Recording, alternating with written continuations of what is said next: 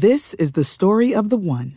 As head of maintenance at a concert hall, he knows the show must always go on. That's why he works behind the scenes, ensuring every light is working, the HVAC is humming, and his facility shines. With Grainger's supplies and solutions for every challenge he faces, plus 24/7 customer support, his venue never misses a beat. Call quickgrainger.com or just stop by. Grainger, for the ones who get it done.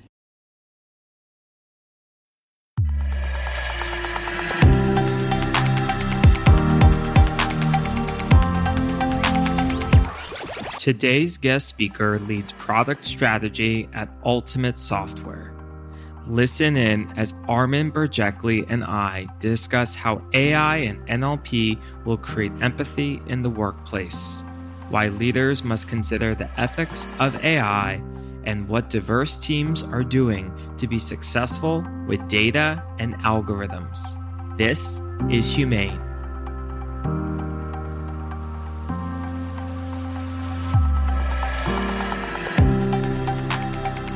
Welcome to Humane. My name is David Jakobovich, and I will be your host throughout this series. Together, we will explore AI through fireside conversations with industry experts. From business executives and AI researchers to leaders who advance AI for all, Humane is the channel to release new AI products, to learn about industry trends, and to bridge the gap between humans and machines in the fourth industrial revolution. If you like this episode, remember to subscribe and leave a review.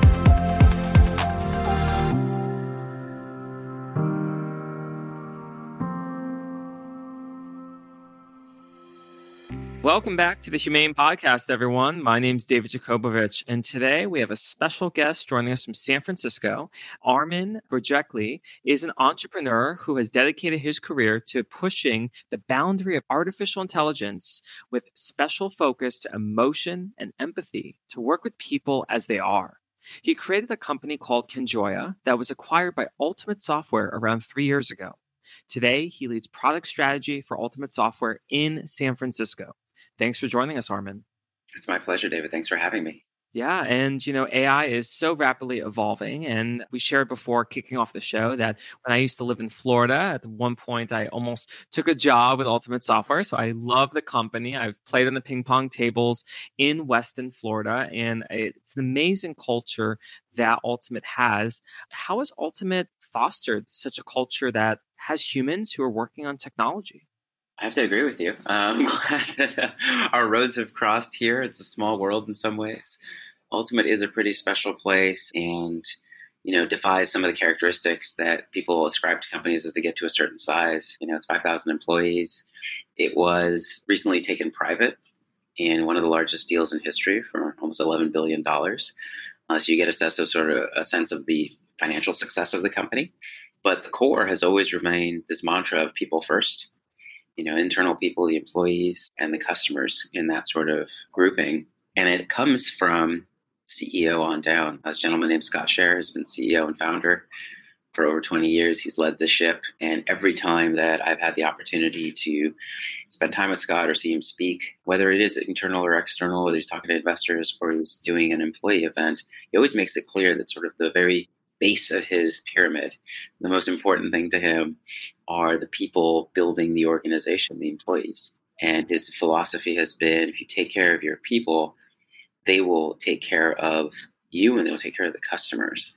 And that level of trust and authenticity and value placed on the humans, as we're going to be talking about today, I think is infectious, becomes the core part of the culture and the defining characteristic. And as we now service many, many thousands and thousands of customers and have that privilege, it's not an insignificant number of them that come to Ultimate and say, I love your products, but I also want a piece of your culture.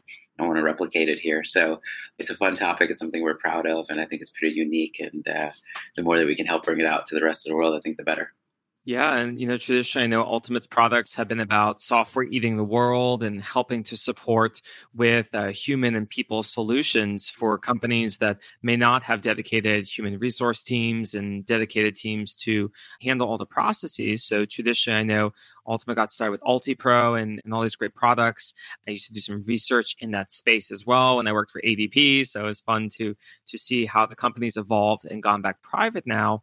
But now as a private company, it's even more important than ever to think about what's the direction of technology. And, it's been 20 years and Ultimates keep on evolving. What's some of the new technology that your team's working on?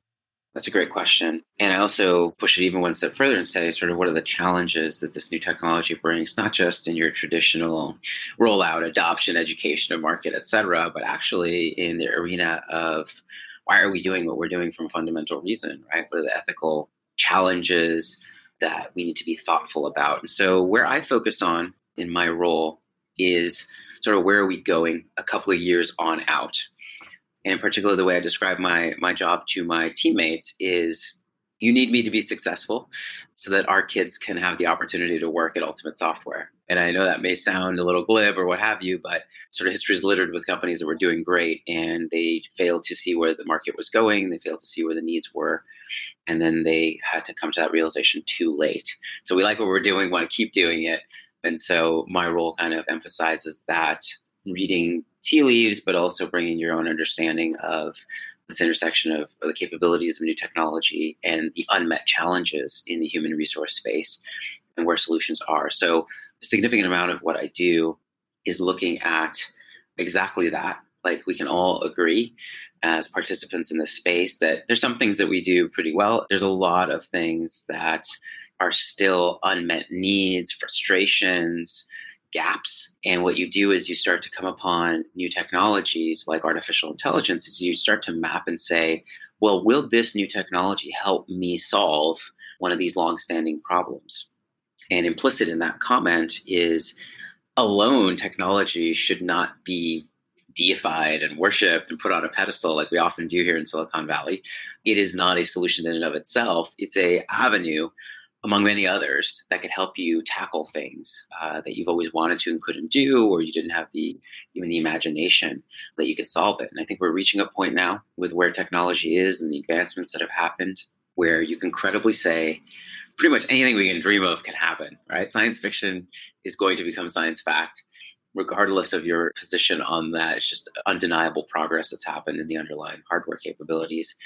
And so I'm very excited to take a look not only at existing product offerings like performance management and say, what are the things we can do differently now that we have some of these new tools, as well as dream and imagine and say, where is it that today companies just cannot do it, or it's sort of a lucky strike that they can solve a problem, or they have to hire a big consulting company to come in, do a long study, spend a lot of money, areas there where software can make a difference. And so in that arena is where I apply my trade and get to apply some of my background and also my projection of where the industry is going. And the industry is going in such a diverse place. One, we can even look at content with humans. Recently, the show thinking very forward about Black Mirror. There was the movie Bandersnatch this year, which is all about choosing your own adventure. So humans are able to get heard throughout that experience and you're feeling like you're part of that process. I think that was so interesting because Black Mirror won the Nebula Award for game writing because of how unique that was. And translating that back to companies, the challenge with large organizations is often employees often feel like they're just another number, right? They're a cog in the wheel, they're part of the process, but that's possible to be changed and that's possible to bring empathy into the workplace. And, AI and NLP could do that. Perhaps you could share more what's Ultimate doing around that. Yeah, touched upon some really great things there with Black Mirror. And I think it's a great show. And I think it underscores the point I'm making that, I think the traditional approach to technology is just some sort of let it lead. Whatever happens, we'll fix the problems afterwards, sort of retroactively.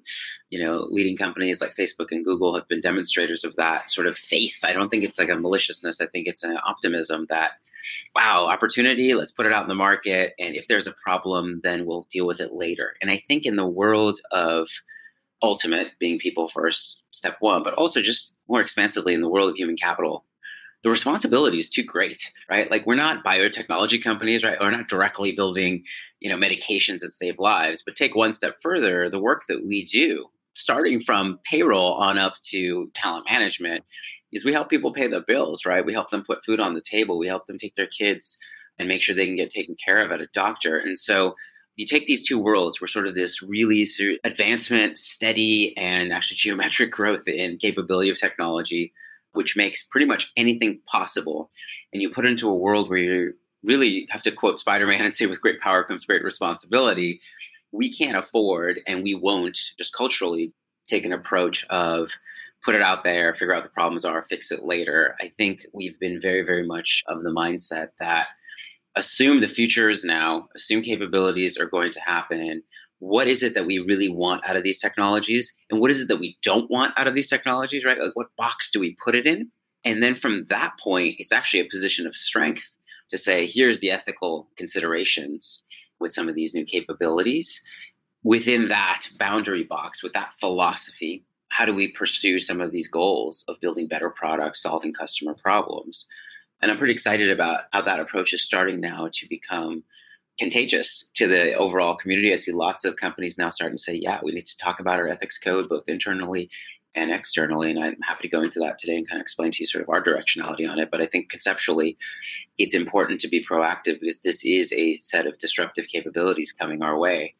And sort of putting our head in the sand and saying, oh, we'll deal with it with the outcomes later, the good and the bad, I think is the wrong way to approach it. Yeah, so you mentioned the big juggernauts like Google and Facebook, and there's so much going on in tech today. And I know earlier this year, Google launched their AI advisory board for ethics, and in less than 1 week, got completely disbanded. What do you think companies can do better to proactively support ethics and AI and build technology from within? So I applaud Google for what they tried to do, which was to get a bunch of diverse inputs and from outside the company and set their ethical code. And it ran into some trouble because some of the voices on that committee were viewed as potentially flawed. I think the challenge more broadly is if you look at what happened to Facebook last year when they got hauled in front of Congress, it typifies the technology first approach. Like, hey, we put stuff out there, people used it. There were some problems, right? Like, governments were overthrown or people were objectified, children were harmed.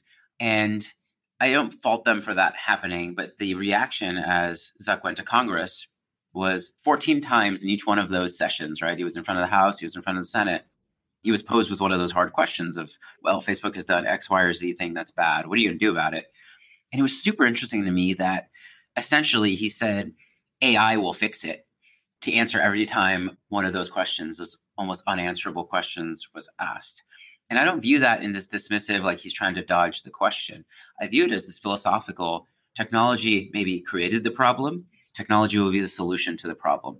But I think that's a little backwards.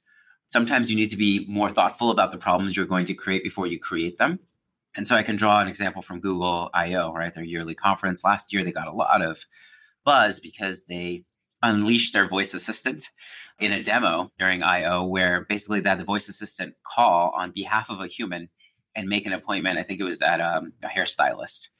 And it was really cool to see the computer, say, hello, I'd like to make an appointment. And, the hairstylist was giving some time ranges and the computer was figuring out how to say, yeah, sure, 10:30. But what threw everyone off was the fact that the computer had started to mimic some human behaviors, particularly saying things like, and yeah. And those little tiny signals that me and you will have in a conversation, we're human, we should have that. The fact that they had replicated that into a machine set off a whole ethical quandary because essentially the person on the other end of a phone call from a Google Assistant could not reasonably tell, am I talking to a bot? Am I talking to a person? And that creates some very interesting challenges for our society. And so again, as an example of the technology is capable, of course it could essentially replicate a person. So why not? Without proactively asking, why should we be doing things like that? And so that is my fundamental criticism of my industry overall, is that we tend to do this backwards. And it's worked for the most part. I mean, we all benefit from the fruits of technology right now. But as we get into some of these new boundaries that are getting knocked down because the hardware has advanced so much, we have 240,000 times more power in a central processing unit than we did 40 years ago. And that's only going up exponentially. where I don't think that old approach works. And particularly, again, in my industry and in my company of Ultimate Software with the culture of people first, we've said, let's not do it that way. We have too much responsibility. Like, we really are enablers of people's lives and livelihoods and wellness and being able to take care of their families. And so what I think is the solution for some of these approaches is, first, you as a company have to embrace the boundaries and the direction of your artificial intelligence approach. And that's what we've done at Ultimate. We set an internal group. We created a set of ethical considerations. It's a short list. I think it's like 6 items. But then as we build software, as we design the future, we know which box we're operating in. And second part was, let's take it to our customers and to our prospects and let them know what their vendor is doing. And one, for feedback, of course, to make sure that they understand. But 2, to say, this isn't something you want to sweep under the rug. This is not something that you want to hope your employees don't ask about. As we get savvier and savvier audiences, whether they be consumer world like Facebook, or whether they be internal employees like in Ultimate's case. Hey humans, are you accumulating lots of listening minutes for your podcast, but not being rewarded for your listening time? There's a new app available now called Podcoin, where you can listen to podcasts and donate your listening time to charity. Podcoin gives you the opportunity to be rewarded for listening to your favorite podcasts. Whether you're listening to Joe Rogan, Tim Ferriss, or Terry Gross, or even Humane, Podcoin is the new app for you to give back for your listening minutes. Check it out on the App Store. People want to know, what are you doing all this for, right? Like, I'm not just going to take it at face value that all these investments in new technologies, new software, new capabilities is for my and the greater good. So you better tell me up front so that I can get a sense of the directionality, the limits, the boundaries, the approaches. And in that world where you have your team aware, you have transparency, you have a healthier environment to actually benefit from some of these capabilities versus a different approach, which is sweep it under the rug, hope no one notices, hope no one asks questions, just let technology kind of run wild and figure it out later. That cavalier approach, it's no-go for me. And I think it leads to outcomes like you described, where if you try and retrofit ethics, try and retrofit morality and responsibility in your advanced technology portfolio, it's a little too late. Yeah, like even from a hiring perspective, I know a couple times in the show, we've talked about the case last year where Amazon designed the recruiting tool where it went through resumes and determined if the candidates were a good fit for employability. And then they would be pushed on to the hiring manager to get interviewed. And it was shortly uncovered that no women were getting the interviews. And that's because it was very retroactively designed, not proactively. Yeah, that was a really interesting case. People often ask me, hey, what's the greatest risk in AI for recruiting in this case? And I'll tell you, the greatest risk is that AI actually takes no risks. And it's a little bit counterintuitive to think that way. But what AI is really a bunch of formulas. It's a bunch of pattern recognition. It's a bunch of math. And it is only as smart as the data it's seen before and what it could derive out of that data. And so the mistake that Amazon made, and I give them credit because they were very open about what happened, and they never actually unleashed their recruiting bot into the world, thankfully. But they had trained it on themselves and only themselves. And when you work at a company as large as Amazon, you must get a sense that, wow, we're super diverse. There's lots of different people in the office. And so we're a wonderful training set. But the reality is, in the world of artificial intelligence, like the size of a company like Amazon is actually a drop in the bucket in terms of examples, right? I mean, how many hiring decisions have been made at Amazon up until now? Maybe 1 million at best. And they tend to be wildly biased because, well, who you hire is sort of a byproduct of the people you have in place right now. They tend to hire people that, talk like them, act like them, look like them, or are comfortable around them, right? And that becomes a reinforcing loop.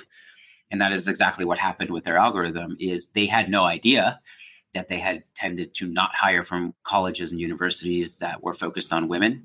But the machine just looked at the data and said, wow, we look like we never end up hiring someone who went to a women's college. Therefore, I will make that a rule and I will enforce that ruthlessly because I'm being a good machine and I'm just trying to be the best possible version of the people that trained me.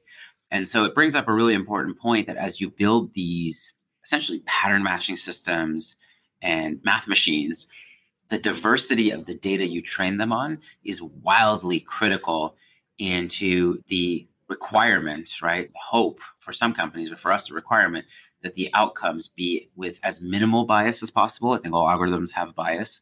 So that's probably for another talk since it's such a rich topic. But if you want to curb some of our challenges as people, we have unconscious bias. Machine has the ability to have that bias identified, measured, and hopefully over time ameliorated or potentially even eradicated.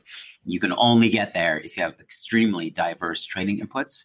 And so a piece of advice I have to any company that's thinking about rolling their own algorithms is probably don't, because you don't have access to anywhere near enough examples of different people, different voices, different situations, despite your own belief that you probably do. And hey, Amazon couldn't do it. That's a really big company. It's been around for a long time, and it's been wonderfully successful in most measures. And yet they ran into this problem where there was hidden bias in their data because their data was simply too limited. So you got to be as expansive as possible and go to vendors that have access to lots and lots of diverse inputs, us being one of them, because we work with thousands of companies, but there are others out there. Yeah, and it's like, even if that was in the data, right? If it says you're a woman, you're a man, you're white, you're African American, how would that ever be reliable, right? Like, it's such a diversity in every subset of every ethnic group and every demographic group that it just wouldn't make sense. So for me, when I saw that story, I thought, like, how is this even possible? Like, wouldn't you anonymize out male and female from the start? Yeah, and it's interesting. If you pull aside any Amazon executive and said, hey, did you know that you guys have this bias in your organization? They would have been, no, right? It's not obvious because it's not a conscientious choice that they were making. Like, I oftentimes will let people know that don't assign maliciousness when sort of ignorance will probably suffice. And so, again, companies that built from the ground up, they start with a founder. That person hires a couple of people. Those people hire people that they enjoyed interviewing. And already unconscious bias is at work, right? If you have 10 hires to make by the end of the month, you have 100 applicants. It's only human nature to say, well, I could, create this incredible blinded, fair Excel spreadsheet, not look at the person that I'm hiring, not look at their name. But what happens in reality, right? Like, we have too little time, we have too little resource, we have too much pressure. And so we start to lean on some of these cheat codes that we've evolved as people to deal with these resource constraints, which is in this case unconscious bias of, well, that was just a really fun conversation with a few of those people. We came from the same hometown, we like the same teams. I just felt right. I'll pick those people, right? And in the end, you go home at night, you go, I probably didn't pick the exact best people. And oftentimes that plays out, right? And so when I look again, the broader question of where does artificial intelligence and advanced technologies play into our world, I do not, it's a hard rule of ours in our ethical code, want to replace people or even replicate people. That's not a worthy achievement. It's not a necessary one. It doesn't lead to a better world. I instead look at this perspective from people have to make decisions all day long. Even if you're a frontline employee, even if you're an intern, all the way on up to being a CEO, your day is defined by the decisions you make. Those decisions are almost always made with a dearth or absence of all the information you need. And even sometimes if you have the information, it tends to be skewed or biased, like in the cases that we've been talking about with Amazon. And so if the promise of some of these technologies comes to bear, when you go to make a decision, you should have a buddy in the software that services you. You are the important piece of the equation. That brings more evidence to you. That brings you some confidence that you're doing the right thing, some perspectives you may not have considered, and maybe even curbing your own sort of inclinations to lean on shortcuts like unconscious bias. So decision-making support, I think, is the worthy goal of artificial intelligence. And how does it get there? Well, you have to enable it to work with us and understand our problems. And so that kind of gets into the boundaries that we're starting to push with new technology. Yeah. And, even on that recruiting case, perhaps we could mask our voice, right? So you could have an interview and you have no idea if the person you're talking to is male, female, and what that voice is. But then it's like you'd reduce your bias, but you create the risk of more social arbitrage and social hacking, because then, who would be the person who is actually interviewing? Maybe it is someone else. And how long in the process can we reduce that bias until, wow, that's the person I've been interviewing? It gets interesting. But yeah, biases are part of it. And the success of algorithms is as much the data as well. And so, look, Ultimate, you've been around for 20 years now, and Armin, both with your venture and now at Ultimate, you've seen a lot. What is some of the types of data you're using for new products, and what's on the horizon for Ultimate? Sure. Great question. Step one, I think the idea of, do we have to like suddenly pioneer new ways of gathering data and like break into what have been previously off limits type data like emails or Slack chats back to ethical code? That's entirely uninteresting to us, and we would never do it. You only want to look at data that is intended to be looked at. You don't want to start feeding the beast and saying, well, any data is good data, and hey, they're my employees, so they've signed up for this. That's unacceptable. It's not the right thing to do morally. It's also not any way to build a level of trust with your employee pool. So we take a very strong position that the only data that we'll be looking at is data that was intended to be looked at. Things like surveys that you submit to your company, that's intended to be looked at. Things like performance reviews that you submit, let's say Peer 360. Yeah, hey, I want someone else to look at this. I'm not writing it for myself. I'm not writing it privately to another individual. And so for the most part, the data we look at already exists. And what we're really bringing to the game is a sense that, hey, the problems that are unsolved or undersolved in human capital, they're people problems. Of course, they're people opportunities too. But if you take any CEO side, I've been a CEO, it's not a numerical challenge, right? You're not going, waking up in the morning and saying, if only I did 5% more of this thing, suddenly all problems would be solved. If that was the case, this entire industry would be a bunch of high fives and hugs. And there wouldn't be conference after conference about things like retention, regrettable attrition, and all these things, right? So the unsolved problems are in the qualitative. They're in the human domain. They're in the, hey, I'm doing everything right. I'm doing everything like I used to, and it's just not working anymore. The performance isn't there, or the people aren't as motivated, they're not engaged, or people challenges. And so then I look and say, all right, how can technology help if technology always ignores the humanity in us? And when I talk about the humanity in us, it draws upon our psychological background, right? We as people feel as much and oftentimes more so than we think.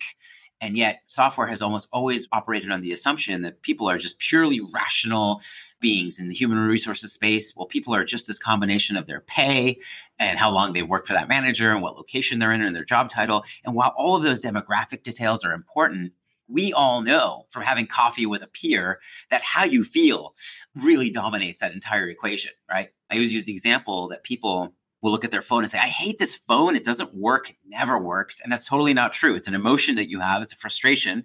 And then logic starts to fill in like, oh, I'm still in contract, so I better deal with it. Or my contract's up soon, so I can think about going somewhere else. But that order of events is exactly how we are built, which is we feel, we decide based on feeling, and then we throw in some rationality, some logic to try and make us feel in control, actually, that we're not just sort of recklessly going around. And so the point I make around that is if technology is trying to solve really big, interesting problems or help us make big decisions, and yet is not aware, sensitive, and thoughtful about the fact that our emotions matter, and in fact, they're not just some cute thing to throw in as a marketing bullet point, but actually they are the foundation of our decision-making, then you cannot look someone in the eye and say, I'm really going to advance the state of the art in this space. And so the work that we've done at Ultimate and in my personal career, my research background has been in building capabilities, technology to have empathy or demonstrate it in a lot of ways. Being sensitive when we look at a piece of data, it's not just how many words were said and a word count and a word cloud, which is sort of where things go to today. But we push forward and we say, how is this person feeling? What are they feeling it about? And let's also throw away some of the previous restrictions around what language are they communicating in? Are they an introvert, an extrovert? Are they male or female? Are they older or younger? All these things affect the language that we use. And the work that we've done over the last 15 and nearly 20 years now is to equip computers with the capability to say, I'll do the number crunching, I'll do the pattern recognition, and I will figure out that however this person's most comfortable communicating it, I'll figure out what they are talking about, how they feel about it, because that is the origin story of what I can do to help. I have to understand the problem. You can't fix what you can't measure. And so to me, we've been counting lots of things that are easy to count, but we haven't been counting what actually counts. And that's the work that we do at Ultimate in particular, with a technology toolkit we call Xander that helps us understand the qualitative aspects of data equally, or if not better, than the pure statistical and demographic data. And that opens up a whole world of opportunity in being able to help folks with their day-to-day jobs and decision-making. What do you think the future work looks like, Armin? Is this one where we're going to have these Google Glass devices on us and seeing each other's social feeds appearing around each other and, swiping actions throughout the day? I mean, give me a picture of how you think Ultimate and yourself thinks about the future of work. Sure. I mean, I think the immersion in technology is runaway train. I use the example, we used to have email and phone calls, and we added text, and then we added Slack. And did we subtract pretty much anything? Maybe phone calls got subtracted a little bit, but it tends to be additive and cumulative. And I've never met a company that has too little data or too little to do. I've never met an HR team that has enough people. And so this world of being swamped by inputs and not having enough time, money, people to understand them, that is endemic. It is our current situation, and it's only going to become worse. And therefore, it sort of calls for companies like ours to say, all right, we want to be there. We want to help make your organization better. What could we do in this space? And a lot of that future of work comes down to, well, here's the fundamental thing. People are still the critical aspect. We have zero interest, and we are philosophically opposed to the idea of machines running companies and replacing people. So people are still at the center of the universe. What is the situation of people? Not enough time, not enough energy, not enough resource or privilege to continuously learn. We're affected by unconscious bias. And so these are situations where machines can come in and say, all right, like, let me do some of the heavy lifting for you. Let me find some things out for you. And so when you go to make that hire, when you go to build that team, when you go to write a review for someone, let's do what we actually promised to do and help you develop that person, or help you find a person who's really going to find a roost at your organization culturally and develop within sort of the family of the company, and not just be a fit from skill perspective. That softer side, that qualitative side, that emotional side that actually impacts our day-to-day existence like nothing else. Let's be savvy to it, and let's build technology that works for us and change the situation that I think we've been subject to, where we build the technology and then we end up being sort of subjugated by it and talking the way it wants us to talk and operating in the way it wants us to operate. It's time to break down those barriers. And I think some of the work we're doing at Ultimate in artificial intelligence in particular will make that a reality. Well, I love everything that you're doing. It sounds like it's part of the human movement, and we're here about being humane, about taking AI, bridging the gap of humans and machines. I agree. AI should not replace people, but it should augment us. And thanks so much for being on the show today, Armin. My pleasure. Thanks for the opportunity to spend time with you and your audience. Hey humans, thanks for listening to this episode of Humane. My name is David Jakobovich, and if you like Humane, remember to click subscribe on Apple Podcasts, Spotify, or Luminary. Thanks for tuning in, and join us for our next episode. New releases are every Tuesday.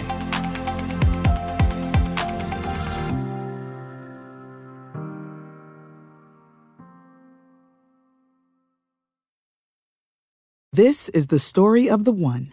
As head of maintenance at a concert hall, he knows the show must always go on. That's why he works behind the scenes, ensuring every light is working, the HVAC is humming, and his facility shines. With Grainger's supplies and solutions for every challenge he faces, plus 24/7 customer support, his venue never misses a beat. Call quickgrainger.com or just stop by. Grainger, for the ones who get it done.